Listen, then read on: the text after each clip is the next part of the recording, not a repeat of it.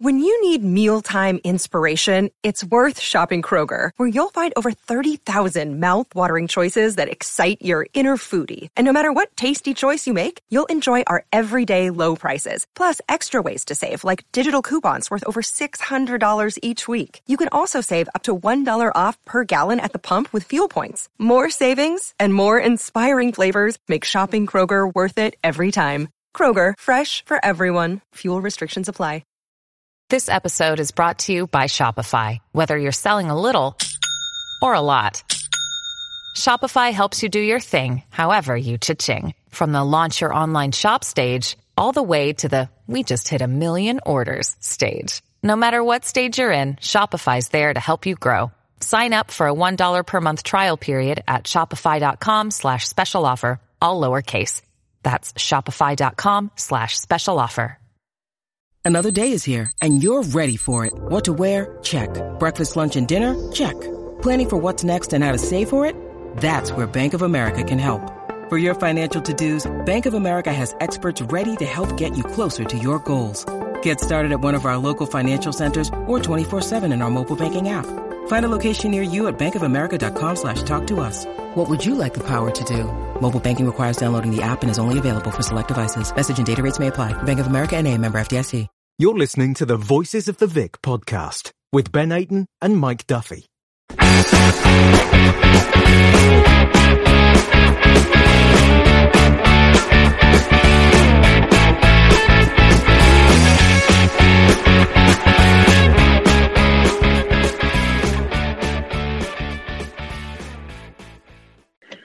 Hello and welcome to Voices of the Vic with me, Mike Duffy, and as always, Ben Aiton. Now, this is a very, very special episode because we're coming in off the back of not only a first Derby Day fixture, but a first Derby Day victory. It's been 14 years since we played Luton Town, and then we went and played them on Saturday. As we record this on the Sunday, we played them yesterday and won 1-0 thanks to a João Pedro goal. And here to discuss it with me, as always, is Ben Aiton. Ben, other than the Derby Day win, how was your weekend, sir? Weekend's been good, mate. Yeah, thoroughly enjoyed watching us beat Luton yesterday, get one over our rivals. Thoroughly enjoyed that. But other than that, weekend's been top draw. How about you? Yeah, good. Good to hear. Yeah, weekend's been absolutely fabulous. You know, wins all round, really. You know, we go and beat Luton on Saturday, and then, like I say, as we're recording this on the Sunday, I'm assistant manager for a Sunday League team in Birmingham, and we went and won 4-0 today. So, yeah, wins all round. So that's unlike your sides to win the game, isn't it? All right now, Ben. Let's go into that. But yeah, no, it's been good. It's been good. But listen, the most important thing is what we've spoke about already. We beat Luton. It's been 14 years. The last one was April 2006. I was at that game. Was you at that game yourself, Ben? Or for 1-1 draw at home to Luton. That's the only Luton Watford game I've actually been to. I was a bit too young when we drew them on. Was it a cup game on Tuesday night when the fans ended up going on the pitch and there was fighting? The Luton fans went on the pitch, didn't they? It was the Worthington's Cup, as it was named back then. Yeah, I was a bit too young to go to that one. I've only actually been to one, and that was that 1-1 draw when Marlon Keane chipped it over the goalkeeper, and then Luton scored in the second half to equalise. But yeah, it's a shame we couldn't go to the game and get in there because the atmosphere would have been absolutely rocking in there, and I think it would have maybe made the time a bit more tastier because I thought it was a bit naff yesterday. It wasn't really watching like a local derby, was it? It was not much happened. I think Chalobah put a challenge in a couple of minutes into the game. Apart from that, nothing really happened until Troy Deeney came on when he shoulder barged that Luton player, and he looked like he pooed his pants, didn't he? When he turned around and saw it was Troy Deeney. A little bit, yeah. I think you've summed it up brilliantly there. You know, the first derby fixture in 14 years, and typical, we're not able to go. Like, how many times in the cup since that last game have we been like, please let us get Luton in the FA Cup or the Carabao Cup? Yeah. And it's just not happened. And Kabasele sort of alluded to it as well. He said that the players had hoped that we'd drawn Luton before this in some of the cups, but it wasn't to be. And listen, we've got Luton in the league now, and the main thing was that we won, and we did that. And yes, it wasn't the most, I don't know, the most sparkling of derbies, I should say. But at the end of the day, a win's a win, and it wasn't the prettiest of games. But it doesn't matter how you get it, especially in this league. It doesn't matter how you get the victory, as long as you get the victory. I've seen a rather funny press conference after the game with Luton manager Nathan Jones, and he said it was the most lacklustrous derby ever, and that we were complaining. We wanted a yellow foul for every tackle. Basically, he was really bitter. I'll agree with him on one thing, though. It wasn't the most, glorious of derbies. You look at derby games over the line, like Birmingham Villa, the Manchester derby, Newcastle Sunderland, and there's always that bit of fight in there. Like you says, Ben, up until maybe the Chalobah putting a tackle in, and then that Troy Deeney sort of incident at the end, it didn't really have those fireworks, and it didn't really have the sort of I don't know, the bite to it, I should say, like most derby games would, which is a little bit, disappointing. But listen, half of that comes from the fans. If the fans are in there, I think we all know that would have been very feisty. And I'm sort of part glad the fans weren't in there, because I think Luton would have took a right back in. With their, form going into the game, it could have been a lot different proposition. But look, at the end of the day, we've won. We'll start at the beginning as always. It was 11:30. I think I'd just about polished off a breakfast and a pint in Wetherspoons at this time, and the team news come out. Now, the big one for us, Ben, was, is Sarr going to play and is Troy going to play? And Sarr did play and Troy was on the bench. So the lineup was Foster, Ngakia, Cabaselli, Cathcart, Wilmot, Sema, Chalobah, Garner, Cleverley, João Pedro and Sarr. So when you're looking at that lineup, what, other than obviously Sarr's playing, but what is your main thought straight away? Are you happy with that lineup, or is there in and ahhing, or is it okay, Sarr's in there, it doesn't matter who else is there? What are your thoughts when that lineup comes out at 11:30? Well, I was feeling a bit groggy because I barely slept that night. I don't know if it was due to nerves of the game or my newborn daughter kept keeping me up all night. So I barely slept. I felt sick with nerves as well, and I was really worrying coming into this game. Obviously, we picked up 2 wins going into 1 win and a draw coming into the game, 2 clean sheets. Yeah. But like you've touched upon, Luton had a really good form coming into this game, and I was really worried. I thought we needed a boost of Troy Deeney and Starr in that matchday squad to try and get us over the line, because I thought it was going to be a really tough game against Luton. But seeing Ismail Sarr starting and Troy Deeney on the bench, I was absolutely buzzing. And the moment I saw them on that matchday lineup, I thought we're okay. We'll get there. Very confident. I want to say as well, I don't know who did the matchday. I was going to bring this up. The matchday graphics on the Hive Live. Glenn Murphy is a Watford player, wears number 17 shirt, and Craig Wilmot as well. Craig Wilmot. They put it up about 5 minutes later, and they did change it quickly. But yeah, I thought, we've signed these new players that we've never heard of. Right. Bit odd, wasn't it? But yeah, other than that, I was pretty happy with the team. Quinn are coming out and Garner coming in. I think some people might have raised a few eyebrows thinking, Quinn is coming out, because we were all hyped about Quinn. But let's be frank, other than that Spurs pre-season game, he hasn't really done much in the league games. And I thought Garner, when he came on at Sheffield Wednesday, he did very well, hit the ground running. And then Newport, he's probably the only positive out of that Newport performance. I was quite happy that he came in. I thought he gave us a bit more balance in midfield as well. Yeah, the guy can take a corner as well, unlike Ken Sema, who seems to struggle to beat his first man. But look, we might get into that. I don't know. But yeah, listen, I'm sure we speak on behalf of a lot of Watford fans. When that team sheet come out, we was like, oh my God, like Sarr's playing, Troy Deeney's on the bench, perfect. I don't think we could have asked for a better lineup. I'm actually looking at the lineup and I'm thinking, is there anyone I probably would have changed? And I'm sort of looking at it and I'm thinking, no, definitely not. So I think it was the right lineup. The game sort of started, it was almost as if there were definite nerves there from a few Watford players. But it wasn't the liveliest of starts between the two teams. But I tell you what, give me a fright is the fact that they hit the bar right before we scored. My heart was in my mouth when that happened. It was sloppy play as well. I think we lost it in defence, and they attacked quite quickly. And Cabaselli again. It's the lack of concentration with Cabaselli. Like, one-to-one defender is absolutely brilliant, and you can't blame his defending, but his concentration levels and his distribution on the ball is pretty poor. And it could have cost us yesterday. If that went in, I think we might have struggled to get back into the game. We was on top of it before they had that chance. And but you can't keep making little mistakes like that from Cabaselli. He's going to get caught out sooner or later, and it's going to punish the Watford team. And like you've said before in previous podcasts, he's got a mistake in him.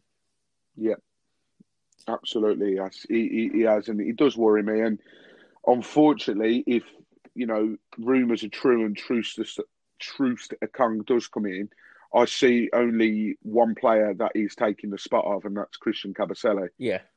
Which is unfortunate because, like you've said, one-on-one defender, brilliant. Back him every day. But as a sort of an all-round defender, he's got too many mistakes in him, and he's a bit of a liability. So it's almost as if he's got a mistake a game. And luckily, that didn't come back to bite us on the proverbial. But yeah, very heart in mouth moment. But I think what you've said is before that we were sort of dominating the procedures, and we sort of saw glimpses of what this Ivic team can do. Yeah, like we've banged on about before how we can't really judge the team until the transfer window is closed, which I still stand by that, and I'm sure you do. But you can sort of tell that although Ivic might not have his squad that he wants at his peril at the moment, he's sort of working with what he's got, and you can see that the type of football that he wants to play, you can see that sort of working with the team that he's got at the moment. I know we don't score a lot of goals. We've only scored 2 in 3, albeit listen, we're only 3 games in, but we still haven't conceded. So, if this is a team that Ivic still wants to make improvements on, and at the moment this team hasn't conceded, then bloody hell, I'm really excited for what we've got lined up. But yeah, no, that James Collins moment, and usually, I don't like admitting this because he's a Luton player, but usually you'd put your house on James Collins to score, especially from that distance. But listen, it didn't go in. That's the main thing. Anyone that was watching on Hive Live, I don't know if people realise, but they was showing the replay of that hitting the crossbar, and then it flashed back to the play, and the next thing you know, we'd scored. But yeah. Ben, I think it was you that called it on our Twitter, on our Instagram, on our Facebook. You said, how good would it be if João Pedro scored on his birthday? And what does he go and do? Yeah, I thought it'd be nice. I put out a happy birthday wish to João Pedro. Sorry, I didn't send him a birthday cake or anything, but I'd like to think I kind of helped this performance and win yesterday. I said to him it would be lovely if he could get the winning goal and become a club legend and put himself in the history books. And what did he do? He listened to me and he did exactly that. So yeah, thank you very much. Good night. Yeah, absolutely. I think we could end the podcast there if we really wanted to. Yeah, no, brilliant performance from João Pedro yesterday. He's a live wire, isn't he? He gives defences a lot of problems, and it was exciting to see him up top with Ismail Sarr. I thought they linked up really well, and I don't think many defences are going to like coming up against those two this season. But for the goal itself, Ken Sema, absolutely brilliant yesterday, winning the ball in the Luton half, driving at the defence, getting a low cross into the box, and there was João Pedro in a 6-yard box. Just before that, I think there was a ball across the box and we didn't have a striker in a 6-yard box. So it was refreshing to see that João Pedro, he kind of learnt from that, the mistake in the first, 5 minutes later. He got in the right position this time, centre of goal. He took a nick before it went in, but it doesn't matter how it went in. He's 19 years of age and he's just got his first goal in English football. So over the moon for João Pedro. Yeah. As soon as that went in, I thought that will do his confidence a world of good. Doesn't matter, like you said, if it took a nick or if it took a million deflections. The fact that he's got his first goal and on his birthday as well, Like the fact that he's got his first goal will mean an awful lot Yeah. and will help his confidence like you wouldn't believe. There's no better birthday present than that, is it? Absolutely. Scoring a winner in the local derby as well, and for 19 years of age as well. He looks like I'm really enjoying watching him play at the moment. We're watching him developing. Yeah. When he came, he was a young boy. He's developing into a strong man now, isn't he? Like he's holding off defenders, like quite a lot bigger than him as well. And he's not fazed by the challenge. I'm really enjoying seeing João Pedro in a Watford shirt. Yeah, and listen, I don't want to slag off Troy Deeney by any stretch of the imagination, but it's nice to see a striker that actually gets about the pitch. Yeah. Like, I think at one stage in the first half or the second half, João Pedro was in his own half and he was sort of coming back to do the defending and then picking the ball up from deep and then going with it from there. Like, we haven't seen Troy Deeney do that since we were probably last in the Championship. So, yeah, it's nice to see that, but it would have done his, confidence a world of good. If I was to nitpick, the only thing I would say is there's a lot of times where we used Ngakia, who, by the way, was absolutely superb yesterday. But the only thing was we would use him and he would cut it across, but João Pedro wouldn't be there to sort of take the tap in. Yeah. So, he's not a poacher as such. You get these strikers whereby they're sort of sitting in and around the edge of the box or they're sitting in the 6-yard box waiting to sort of pounce on any sort of fumble that might come up here. But we're not getting that from João Pedro. And I think it's purely because of the style of striker that he is. But I think he will learn as games go on. Listen, we're only 3 games in at the end of the day. But I think, all-round striker, it's brilliant to see him play. But just want to quickly touch on that. And Ngakia and Ken Sema, going forward, like seeing the way that Ivic wants to play, how pivotal are they at the moment? But it looks like it's the way Ivic wants to play, isn't it? He's slowly getting his ideas across the squad, and they're taking in his ideas and giving 100%. I think we're only starting to see it flourish more now. There's been a bit more games being played, players coming back from injury as well. But yeah, it looks exciting to have a lot of wide play at the moment. But how good is it that we've got a right back that bombs down the right, whips in a decent cross, and he gets back and defends quickly as well? It's mad to think that we've picked Ngakia up for free transfer. He's really hit the ground running since the start of the season. It's just been incredible. It's not put a foot run. I think out with 3 games so far, you'd easily say that he's been by far Watford's most important player, probably. I would say so, yeah. Going forward, definitely, because he fills that sort of wing back role really, really well. Another player who I think would be worth mentioning is Tom Cleverley. Firstly, he's been given the armbands, which I think it would have probably been between him and Bill Foster because of the experience. But he's sort of fulfilled that role brilliant, and he was absolutely superb yesterday as well. Yeah, Cleverley was incredible. He was absolutely everywhere. I thought he set the tone for the match and for everyone. He was a proper captain's performance and leading by example, and I think he's flourishing by having a captain's armband. It's good to see him play like this because he was in and out the side last season, but I think you can kind of build a team around him in that midfield, and absolutely incredible. He's played well since the start of the season. Okay, the midfield hasn't been great in the first 2 games, but I think, like I said at the start of the podcast, with the induction of Garner, I see there's a bit more balance, and with Garner sitting in with Chalobah, who I must say Chalobah was very good yesterday. It was a shame he picked up that injury towards the end, but Tom Deli Bashu came on. He slotted straight in as well. So we have got those options, but had a lot of balance to the side yesterday, and I think that's only going to make Cleverley better. You can kind of see he was further up the pitch. He was closing everyone down.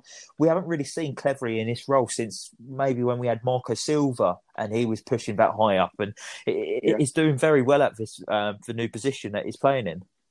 No, I completely agree. I'm glad you mentioned Deli Bashiru because he come in and he was superb. He was creating chances straight away. I think he had a shot saved as well, from memory, in the second half. But he come in, and considering he's just been out injured, I thought he slotted in as if, it's almost as if he'd played every game so far.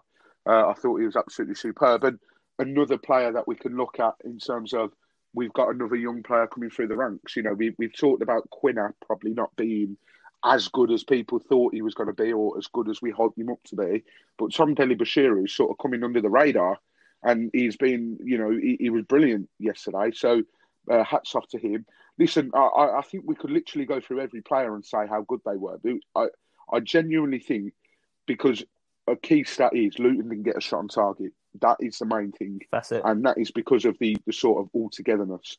Like Ben Foster, you know, there was rumours of him leaving. I don't know what difference it would have made. I don't think he's had, other than probably the Assombalonga shot, the free kick against Middlesbrough, first game of the season, I don't think he's had an awful lot to do, to be honest, Ben. I was going to say exactly the same. Apart from a Assombalonga free kick from outside the box, I think that's the only shot on target that we've actually conceded.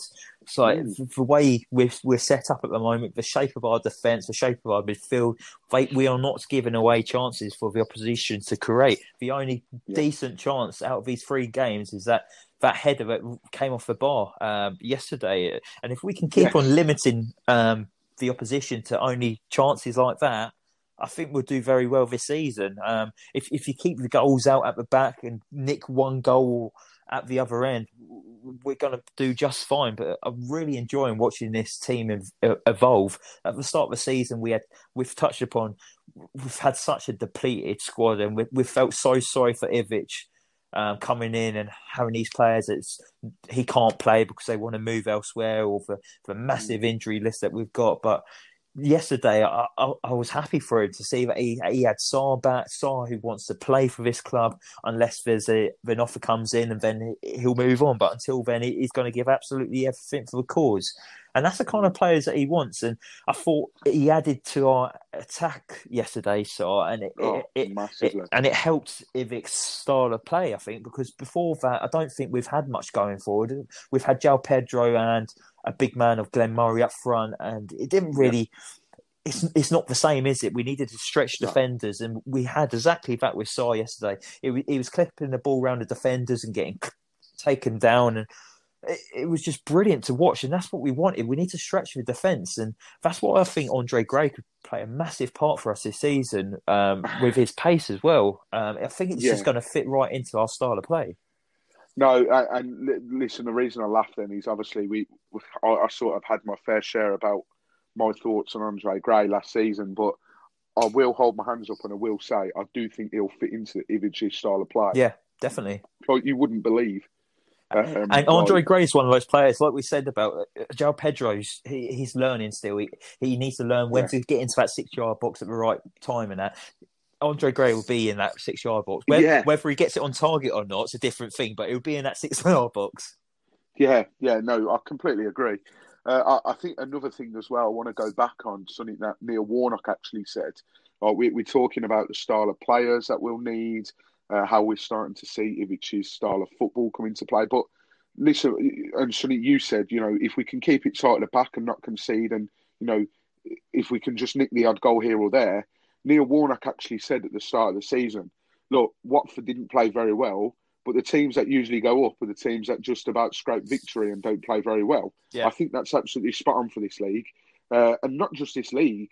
Like you look at Leicester, for example, when they won the Premier League, I think I remember they had a fair few victories where they literally scraped by. I think they beat us 1-0 at Vicarage Road, and it wasn't the prettiest of games, but they won 1-0. And listen, we know that the Championship's going to be tough because of the schedule, Saturday, Tuesday. But, you know, we can't be expected to play this style of football every week, and especially not at the moment because he doesn't have the players in, the players that he needs in. So I think we need to be patient. I didn't see anyone yesterday moan about it, and I think that's only because it was Luton. I think had it been a different game, I think we would have had people that would have moaned about how we were playing and, you know, it was a little bit flat at times. But listen, we just need to be patient with Ivic on this one. He's working his magic with the squad he's got at the moment. And if he can do it with the squad he's got at the moment, then, my God, we're in for a treat when he's got the squad that he wants, because he's been very clear that he wants players in. And, you know, I'm sure he'll put his say across as to who he wants in as well. So, I'm very, very excited to see who could come in. So, but yeah, the main thing is, Ben, we beat Luton. There was a lot of things on social media. I actually tried to keep off it in the lead up to it because we I had a think you few, put a tweet out. we had a few mentions in our Twitter page, didn't we? And I think you mentioned me saying, "Don't bite to any, just let them go." Yeah. We put up a picture of the sad sight of the Graham Taylor statue being boarded That was up. it. Yeah. And Luton fans were all over that, just laughing. And it's such a sad thought that we had to come to that. I know people are saying we was over the top, but I'd rather be over the top and protect that statue. If anything happened to that, it would have been a very sad day to see. Yeah, do you know who I think sums that up perfectly? Was Jacob Coulshaw.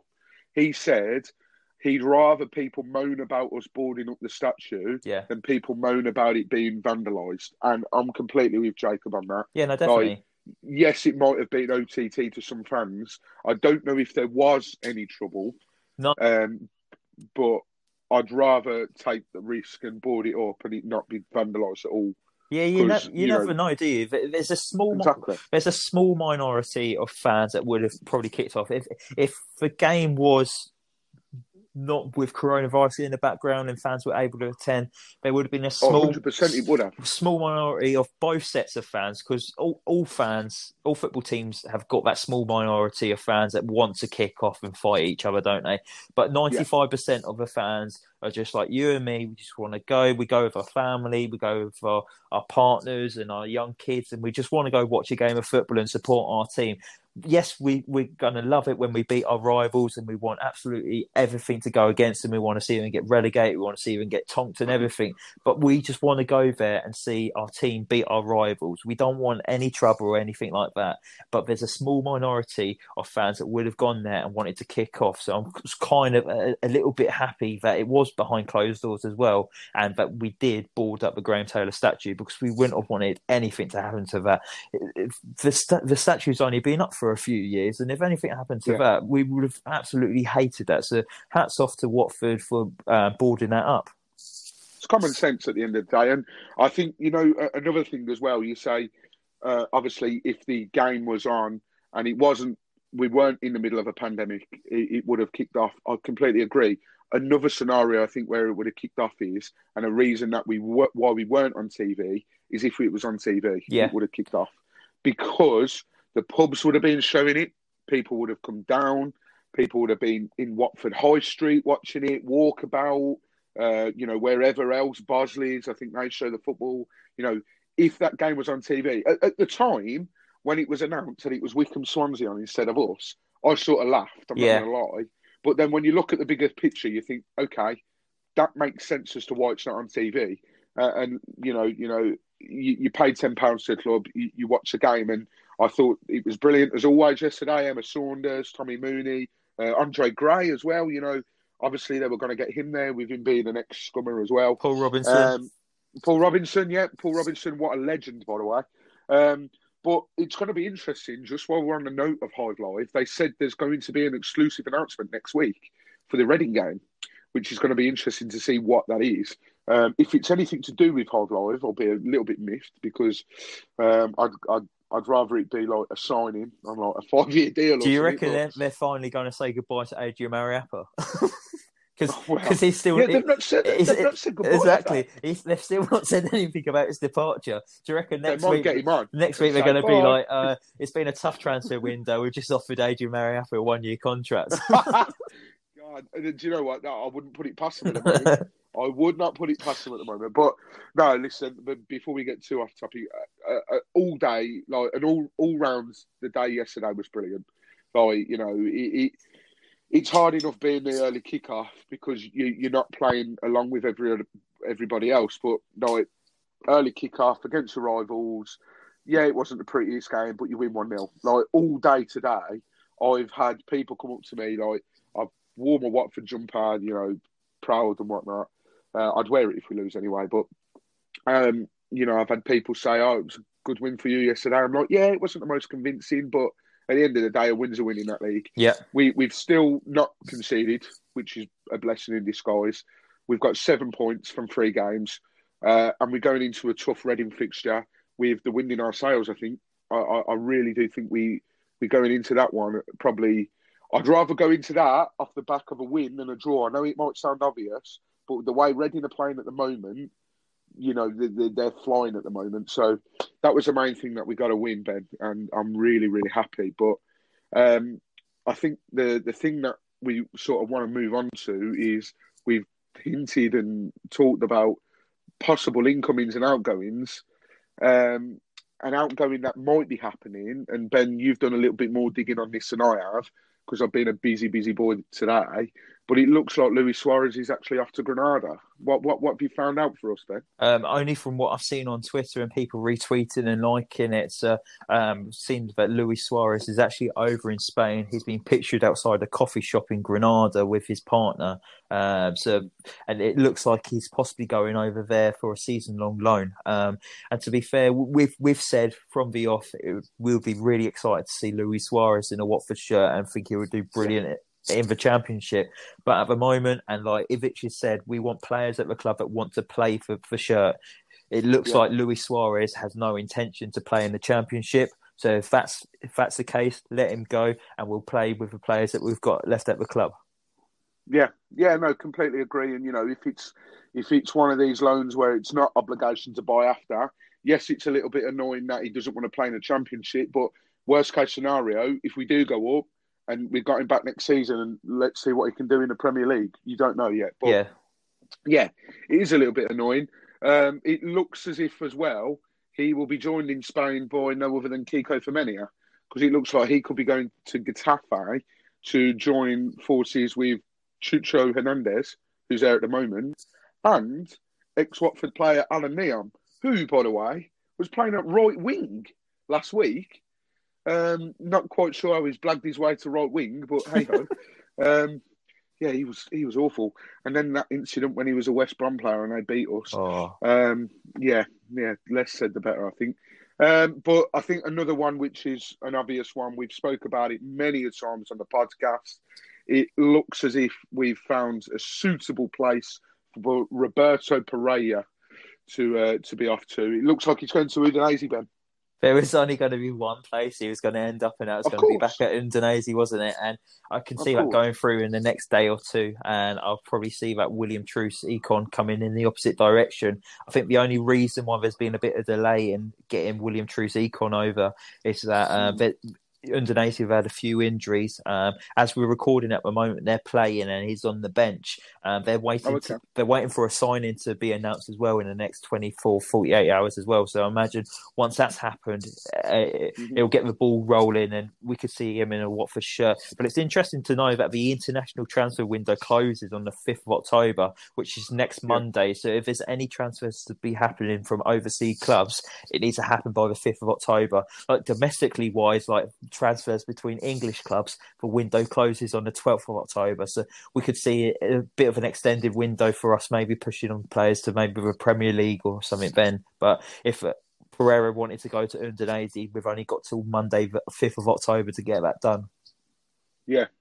And listen, like you said, he showed desire that he wanted to go back to Italy. For the Pozzos, this worked out brilliantly. The only thing I would say is, does that mean we don't get any money for him? Well, which is a bit of annoying. All the transfers between Watford and Udinese is really a transfer fee that's going over. Well, this is what I mean. It's the same clubs, pretty much, isn't it? They own both clubs. It's pretty much a free transfer backwards and forwards. It's funny you say that because the new sporting director, the director of football, said in an interview, Watford and Udinese are the same club. Yeah. I think he was referring to maybe the True Stikung story, but I'm not sure. But he said Watford and Udinese, his literal words were, Watford and Udinese are the same club. Yeah. And I think every football fan pretty much knows that, mainly because we get a load of stick for it, but they're just jealous. But yeah, it looks like he's back off to there. And again, Ben, you know, you've mentioned the international window closes on the 5th of October. So really, if we're going to get our business done, it needs to be this week coming up. And then we've got a little bit longer till the domestic transfer. So that's from English clubs to English clubs. We've got the 12th of October, which is a week after. But really, we need to start getting some transfers in. And the only player that's really been linked with us, and this shows that we're sort of desperate for this sort of position, is the Sheffield Wednesday defender, Dominic Iorfa, who was at Wolves. So, you know, he played against us the other week. Obviously, kept the clean sheet, as did we. And I could see him fitting in, to be honest, Ben. You know, he had a good few years at Wolves, and he's obviously done well at Sheffield Wednesday.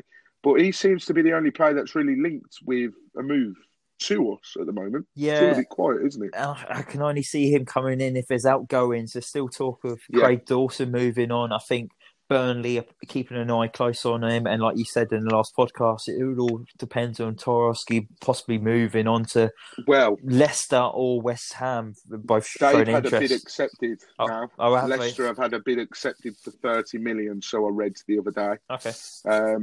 I saw it on Twitter.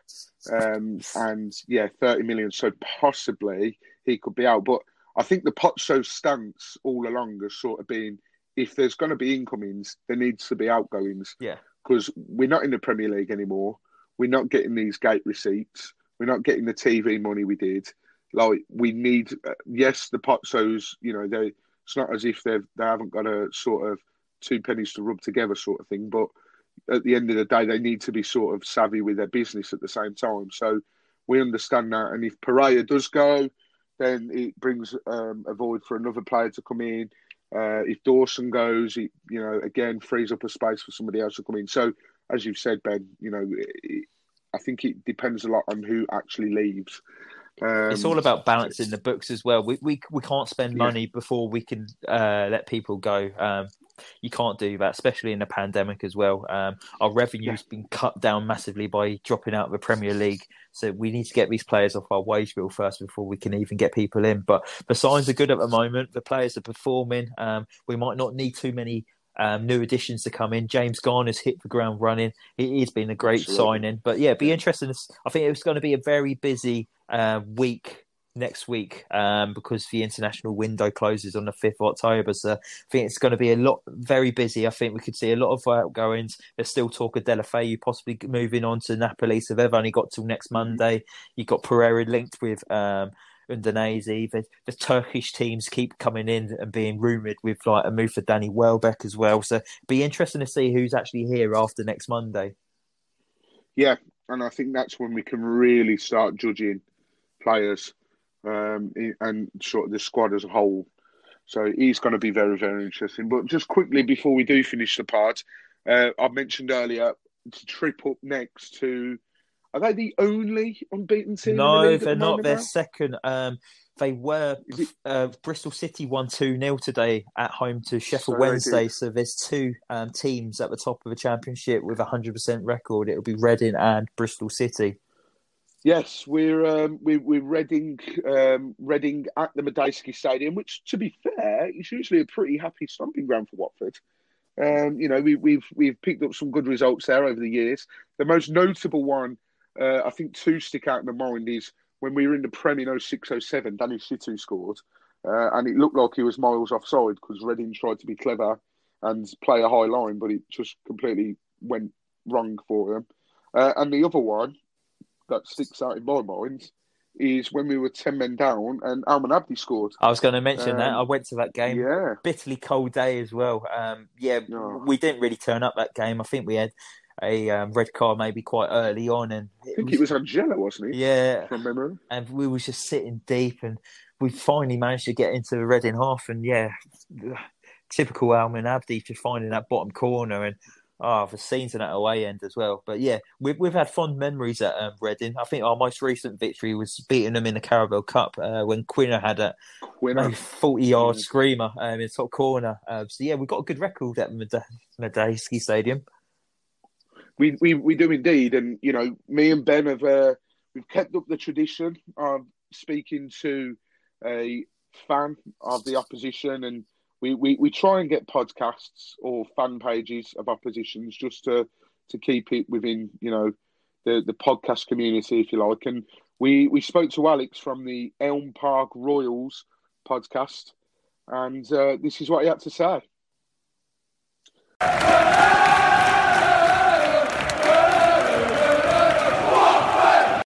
We're here with Alex from the Elm Park Royals podcast. First of all, Alex, thank you very much for joining us today. Yeah, no worries, guys. Good to speak to you. Absolutely. Well, we'll start at the with the fantastic start of the season that you're having so far. You're top of the league at the moment. It's only you and Bristol City that have won all 3 games so far. So you're actually coming into our game off the back of a 2-1 win away at Cardiff. And obviously it's maintained your 100% record. This might sound like a stupid question, but how did you perform? Was it a convincing 2-1 win? Was it a scrappy 2-1 win, we'll take it? Or how did you guys actually fare in that game? Despite what Neil Harris would say, I thought we played pretty well from open play. We opened the scoring from a free kick. And then got a goal. A second goal came in the 75th minute or so. And after that, I mean, Cardiff kind of pressed on, but never really looked like they were going to get back into the game. I mean, even once they scored their first goal, it never really felt like they were going to equalise, particularly, which is a big change from what we've seen over the last few years with Reading. The previous 2 games, Barnsley was a bit more of a scrap. Our home game, we won 2-0, and Barnsley ended up with 9 men, so that was probably a little bit more fortunate. They were much more, I guess, organised against us than Cardiff looked. And the game against Derby, we looked fantastic. So overall, it's been a very good start to the season. It's quite unexpected, really, that we've picked up so many points after what seemed to be quite a chaotic pre-season. But what has been the main difference from last season, where you finished 14th, and to this incredible start you've had this season? You've said it's been it's been scrappy in some games. Is the new manager getting his style of play across, and that's where you're improving? So I'd say that there's probably 2 main areas where they've improved a lot since last season. There seems to be a lot more in the way of team spirit. Our squad was extremely bloated last year. We had a lot of players who had been here a long time and didn't really need to be around the squad any longer. The new manager has kind of come in and basically said everybody's got a fresh start with him as well. So anybody who's still at the club, and I mean, he's run that all the way down to the under 18s. So there's a number of under 18s who are kind of training with the first team now. I think it's given the squad a bit of a rejuvenation in that sense, and there seems to be a definite kind of bonding growing there with various members of the squad, which is good.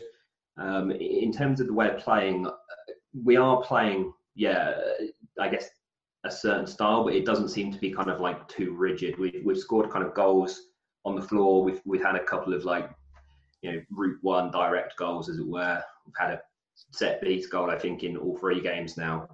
So it's kind of varied in terms of the style of football. It doesn't seem to be too rigid, which is good. And then we seem to have settled on a fairly kind of first choice 11. Injuries pending, unfortunately, but we seem to have settled on a relatively strong first choice 11, which is kind of clicking well with all the players knowing exactly what their job roles are, which is definitely a difference compared to what we saw last season, when we were struggling to give certain players roles which really highlighted their skills. You mentioned, it's quite interesting actually, because we've sort of been in a bit of a similar position whereby you said you had quite a bloated squad, so there's maybe some deadwood that you had to get rid of. So it's sort of clear how you've been in terms of outgoings, but in terms of incomings, how has your transfer window been so far? And do you actually have any more transfer targets that you're pursuing at the moment, or is your transfer sort of business done now? So far we bought in 2 players, which we didn't have last season. We bought in Josh Laurent from Shrewsbury on a free, who started every game in the centre midfield, and it looks to be a really good pickup for us, and has formed a good partnership straight away with Rinomota, kind of in the base of a 4-2-3-1 pivot. We've got Lewis Gibson, who's just coming on centre back.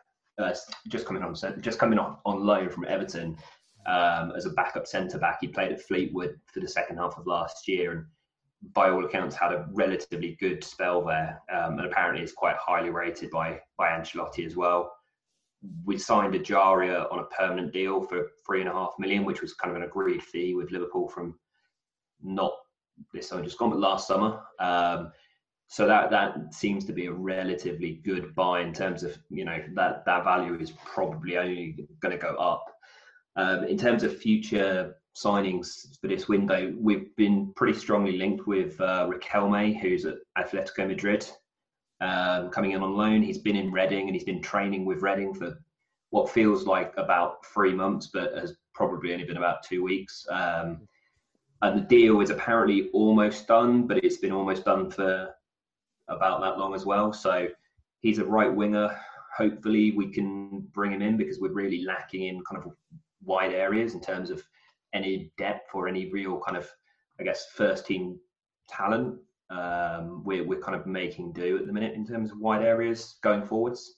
And then we're lacking a little bit of depth at fullback as well. We have Andy Eardon playing at right back, and he's gone there. Well, he's injured at the minute and will be out for at least 2 months.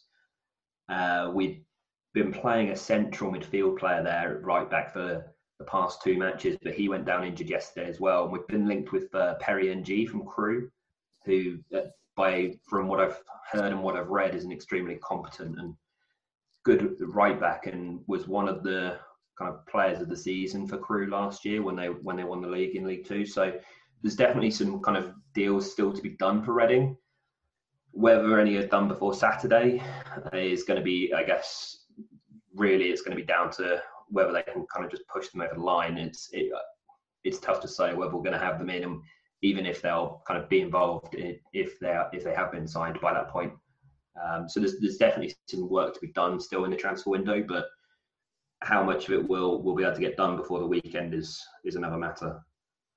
Yeah, it'll be interesting to see if you can get a couple of those players that you've mentioned over a line in time to face us at the weekend. How do you reckon you'll get on this weekend against Watford? So, I mean, as I said, the start was quite unexpected in terms of the fact that we've won these first 3. So, I mean, personally, I kind of see Watford as a little bit of a free hit. If we can pick up a point, or if we can pick up at least a point against Watford, and we've got 10 points from our opening 4, it's going to be a really, really good start to the season. I mean, from what I've seen of the Watford games so far, they're very low scoring, look very good defensively. So I don't think it's going to be a particularly high scoring game. I can imagine it's probably going to be fairly similar to the other games that you guys have had so far. And it might be settled by like one piece of skill or one set piece or something like that. I don't want to stick my neck out on the line and predict we're going to win 2-0 or anything particularly, but I could see it being a 1-1 draw potentially. I don't think either team are going to give up too many chances, and it's going to take something special from either team to kind of like pull away. Yeah, it's certainly going to be a close game, like you says. From your point of view, you're sort of looking at it as a free hit. 10 points from the first 4 games. I think Ben, you actually pointed out to me before we recorded this that I think, hasn't it taken you guys usually double figures in terms of games to win the first 3 games? Yeah, so the last 3 seasons it's taken us, I think it's 11, 12 and 13 matches to get 3 wins on the board. And it's our best start for 35 years in terms of the first 3 matches. So it's definitely a difference in terms of where we've been for the last couple of years. And I mean, even in the season when we got to the playoff final with Yapstam, I mean, in that season we won our first game and then we ended up going on to lose the next 2. So really, we aren't a team which is used to good starts. So it's kind of it's a bit out of the norm for us. Yeah, and we'll finish up as we always do with fans on this podcast. We want your 3 who you believe are going to go up, and then the 3 to go down. If you can start with the 3 to go up, please.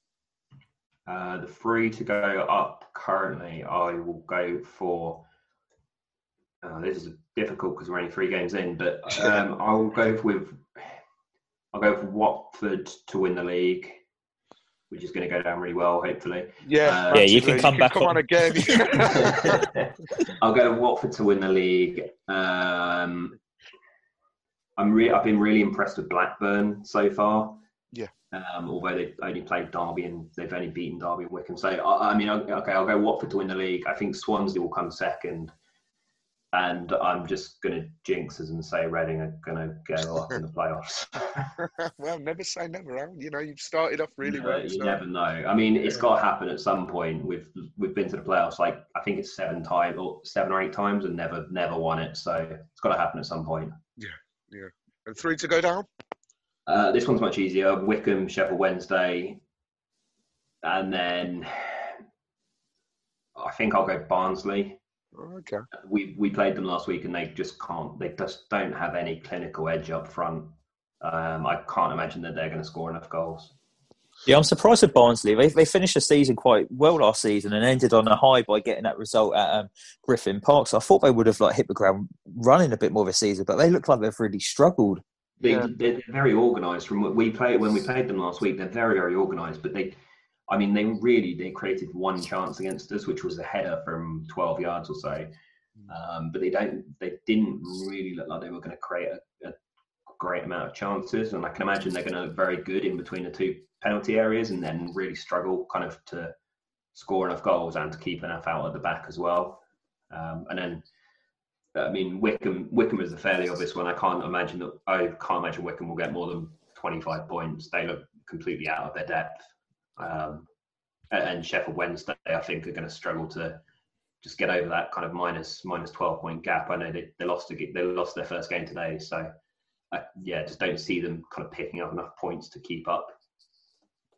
Yeah, no, it's interesting you say that about Barnsley, considering we were linked with Gerard Struber as manager before Ivic come in. But that's absolutely brilliant. Thank you very much for coming on, Alex, and hopefully, we'll, let's say for argument's sake, we'll draw, and then we'll both be happy at that. I'm sure we'll both take. If we draw and Reading win the playoffs and you guys win the league, I'm perfectly fine with that. That's okay. I'm absolutely fine with that as well, Ben. I'm sure you. We'll shake hands on that. Yeah, absolutely. But no, we really appreciate you coming on. The link to Alex's podcast, which is a part of the Elm Park Royals, will be in our bio. So make sure you go and check them out as well. But yeah, no, Alex, really do appreciate you coming on. Really appreciate that. Nice one. Thank you, guys.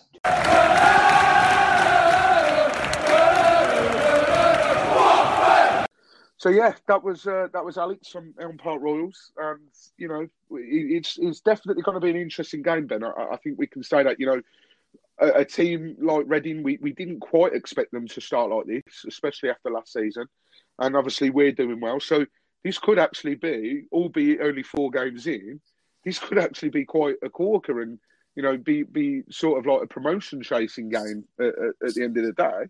It's going to be a difficult game. 100%. Both teams are in transitions.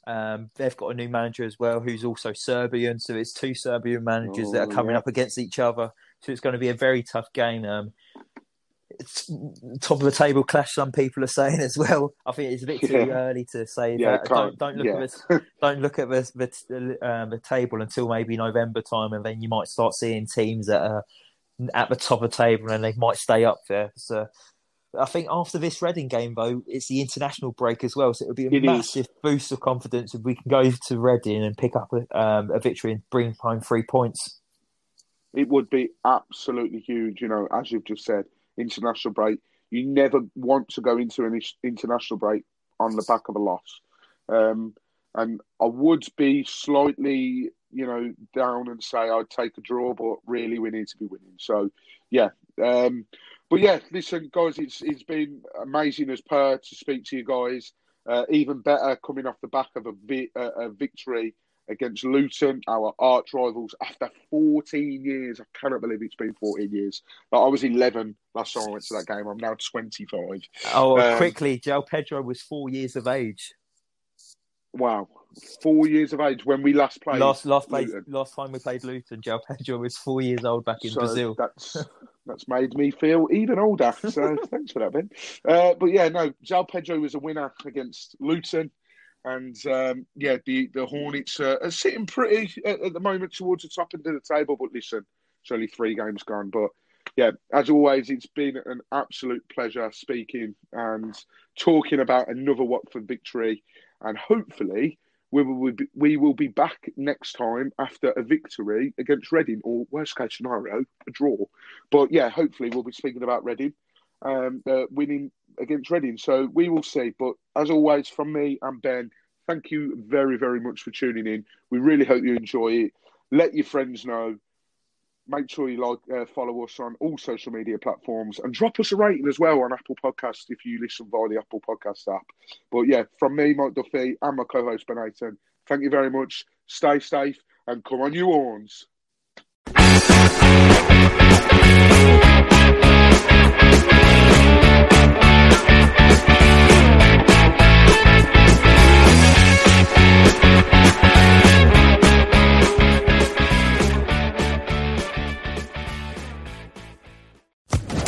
Social Podcast Network.